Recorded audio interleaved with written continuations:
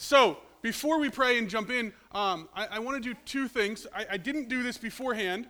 To those of you who are just up front as scouts, you should know that that was just broadcast on the internet to everyone. And it will be there forever, because it's the internet and nothing ever goes away. But if you have friends and family who couldn't be here today, you can send them to our Facebook page, and they will be able to watch this. They can watch it live, so you can text them right now. Or it will also be on later throughout the week. We don't take it down. So you can watch it and see and send it to friends and family who weren't here.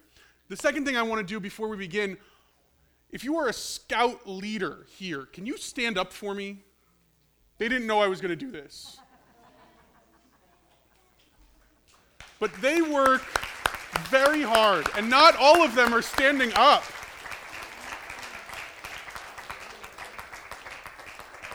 Really? Thank you. Thank you. All right, you can have a seat. They do a wonderful job. I have the privilege of not only my son Samuel being in Scouts, but of watching how all of the Scouts function and how hard the leaders work for our Scouts and for your sons and daughters. They do a phenomenal job. As pastor here, I couldn't be prouder. I couldn't be more excited. As a dad of a Scout, I couldn't be prouder and more excited to see how all of this plays out. So thank you for the work you're doing. But if we could take a moment and pray. Dear Jesus, thank you for today, that we could gather here. We pray as we dig into your word, that we would hear your voice, that you would speak to us a message that you need us to hear. That it wouldn't be my words, but it would be your Holy Spirit in this place this day. We ask all this in Jesus' name. Amen. Now, for the last few weeks, we have been doing a sermon series called Drop Your Sword, and how to read your Bible without hurting people. Because we can make the Bible say pretty much anything we want it to say. And we can take and pick and choose Bible verses and pull them out of context and then use them to hurt people or use them to control people. Using them not just to get our spouses to do something we want, but also as a reason to hate entire groups of people. But this is not what our Bible was ever designed for. In the book of 1 Timothy chapter 3, it says that all Scripture is inspired by God, and it's useful for teaching and training and correcting, so that the follower of God is trained for everything that is good. That's the purpose of the Bible. So when someone takes any Bible verse completely out of context and uses it to do what's called clobber you with it, they're hurting you. And they're doing the opposite of what Scripture is designed to do. And so for the last several weeks, we've been talking about what it is when we get into these difficult passages on things like Sodom and Gomorrah, on things like the role of a wife, when we talk about what it is when we say an eye for an eye and a tooth for a tooth. We've spent some time in there. Today's Scripture is no different. It has been used over and over again to hurt women specifically. And so we have a video here that I'd like to show. There it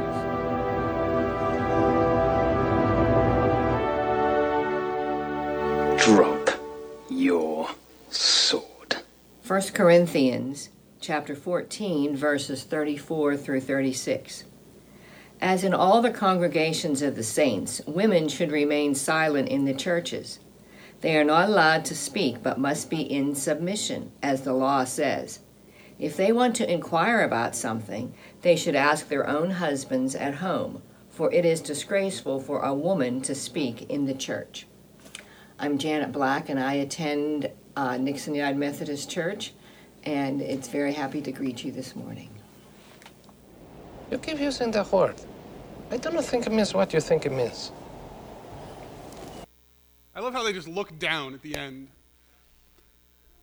But this Bible verse says very plainly, women should not speak in church. And yet already this morning, we have broken that.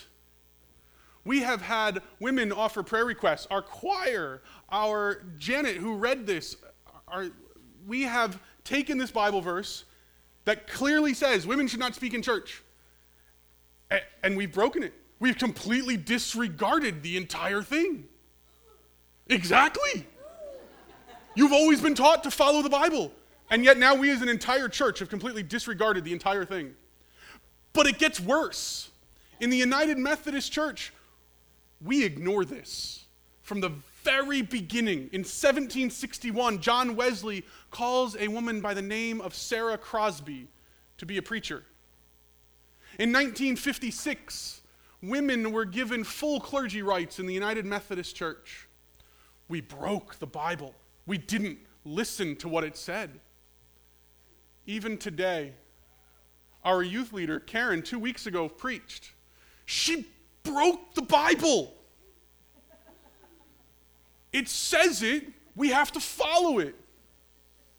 We in Western Pennsylvania are led by Bishop Cynthia Moore Cocoy, one of the finest bishops I have ever known.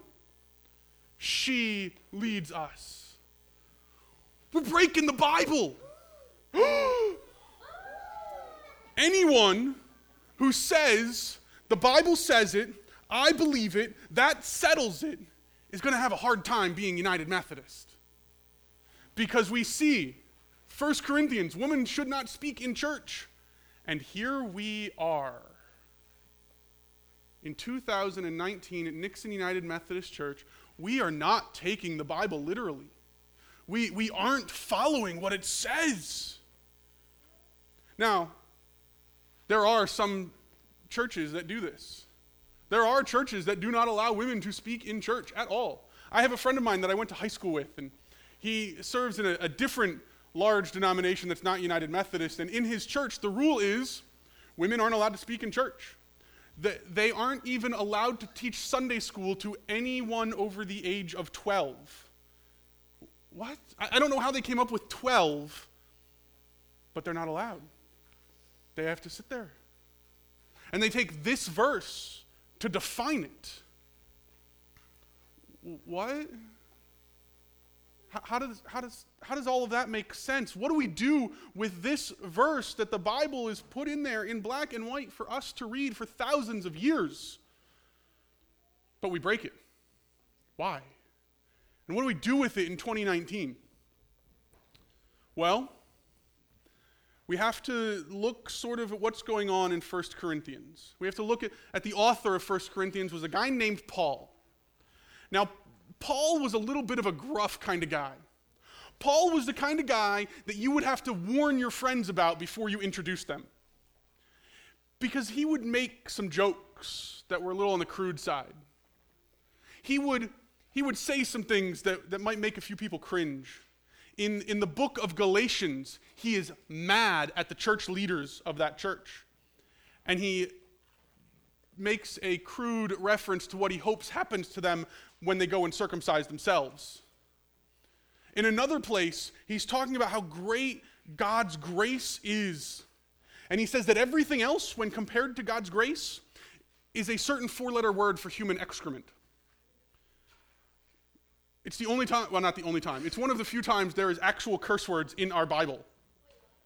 Wait, what? Yes. Yes. There's curse words in the Bible. Oh, let me tell you, there's some great stuff in there.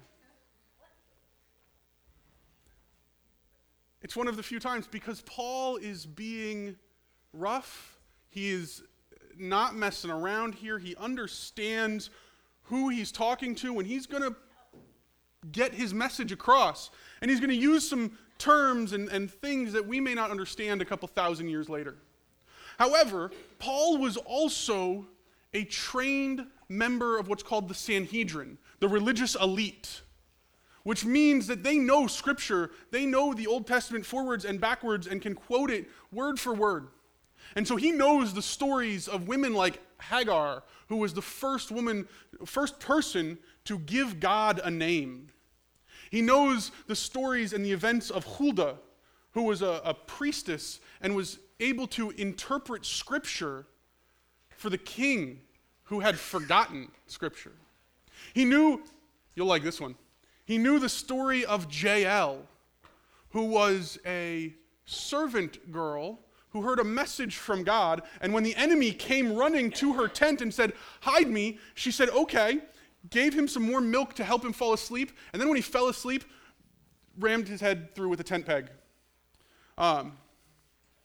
Yes, a tent peg, big long one. Yeah. You put up a tent in Scouts, right? You know the pegs that you hold up the tent with? Picture them much longer. That's in our Bible. This is the Scripture that Paul knew. Later on, as he's planting churches and going about, he's lifting up women like Junia and calling her a church planter, and Eunice, and women throughout the stories. Even the scripture we read of 1 Corinthians 14, in 1 Corinthians 5, Paul is commending women to speak in the life of the church. He is elevating them and saying, yes, please talk, please lead.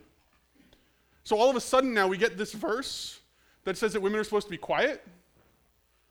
This doesn't seem to make sense on a surface reading. It seems to be a contradiction until we understand a piece from Paul. Paul, I am convinced, is absolutely the most sarcastic person in the Bible. And I believe that this scripture is a section of sarcasm. He is actually mocking the church of Corinth, where this letter is written to. Now, why do I think that? Why are there scholars who think that? If you read it, if you heard it, in verse 34, it says this. It says, they're not allowed to talk. Instead, they need to get under control just as the law says. Just as the law says. Now, Paul is a scholar of the Old Testament texts. He knows that there are 613 commandments in the Bible that dictate everything. But there is not a single one that says women cannot speak in church. There is not a single one that says a woman has to be silent in the life of the church. However, outside of the Bible, under the Roman Empire and the Roman way of worship, there was a law that said women could not speak in those Roman festivals to the Roman gods and goddesses. So what's happening is the church in Corinth is taking the Roman law and trying to muscle it into the church. And he says, according to what law? According to the law that's not actually part of our tradition? And so he's openly mocking them, saying, essentially, you can't do this. You can't take what's outside in the non-Christian section and try and force it into where it wasn't ever supposed to be. He goes on in verse 36 and he says, as if the word of God originated only with you? Do you think that only men got this? That's not how this works. It's not how it goes. And so he openly mocks the Corinthian church and is telling them, that's not what you do. You can't take the secular, the non-Christian, the outside of the church, and try and force it into a place it was never designed to be. And when he suddenly is talking about the law, he's calling into question and pointing everyone back to women like Jael, to women like Huldah and Hagar, and on and on and on, who were used by God, who gave a voice to the world. He's even pointing back to Joel chapter 2, verse 28, that says that women will speak on behalf of God, that they will prophesy a word from God. And he's like, wait a minute. This is what it's going to be. This is the law that we're going to live into.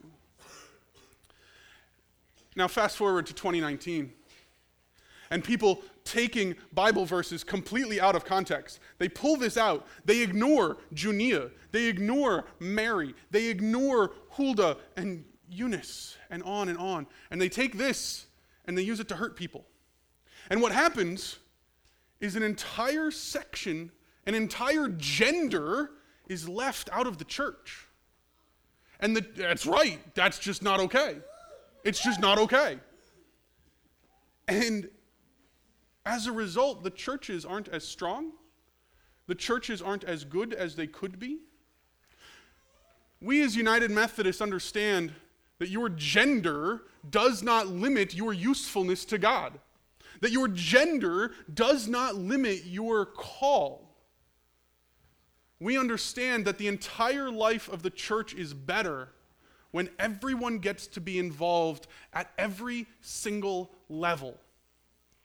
Now, back this up to about a year ago, when the scouts came to me and said, you know, there's a movement to allow girls to join our scouts. What do you think? Okay, yes. Because we understand that women are the next and current leaders in every capacity of the church. So to hear things like, girls can now earn an Eagle Scout, to hear things like girls who are already coming with their brothers, they just don't get to get the awards, but they still get to do everything, now can be treated on the same level, was huge. We as United Methodists understood this and supported it from the very beginning. Now, we had some questions, and we're also United Methodists, so there's procedures to everything. There's procedures and votes and discussions that had to take place, but at the end of the day, it was not a question. We wondered. But I'll tell you what, our scouts are better for it. Our scouts are stronger for it. I can't wait for the first woman to be an Eagle Scout out of this church. What do we got? 2 years? You got your hand up. Nice. Nice. There it is. No pressure. That's awesome, and I can't wait to sit at that Eagle Scout Court of Honor and watch that unfold. Because we understand that taking the Bible literally will hurt people in this section. We understand that sometimes there's humor and sarcasm in our Bible, and we have to put it back into its context to see what's going on. We understand that the whole church is better, the whole of society is better when women are involved at every level. Now, as United Methodists, we aren't perfect in it. The gender pay gap is still significant in the United Methodist Church. In Western PA, there is no woman leading a church of larger than 200 on a Sunday. We got some work to do. We're not there yet, but we're working on it because we understand that the kingdom of God, the body of Christ, Nixon United Methodist Church is better when we are all welcomed and able to be involved at every level. So then, are you feeling called to ministry? Are you feeling like, I could do this, I could do a better job than that guy? Do it. We welcome your voice. We need your voice in the life of the church. You want to go break this verse and stand up and preach or sing in the choir, teach a class, be here? We'd love it. Absolutely love it. Because we understand how much better the church is when everybody's included. Let's pray. Dear Jesus, thank you for today. We confess that we sometimes use the Bible to hurt people.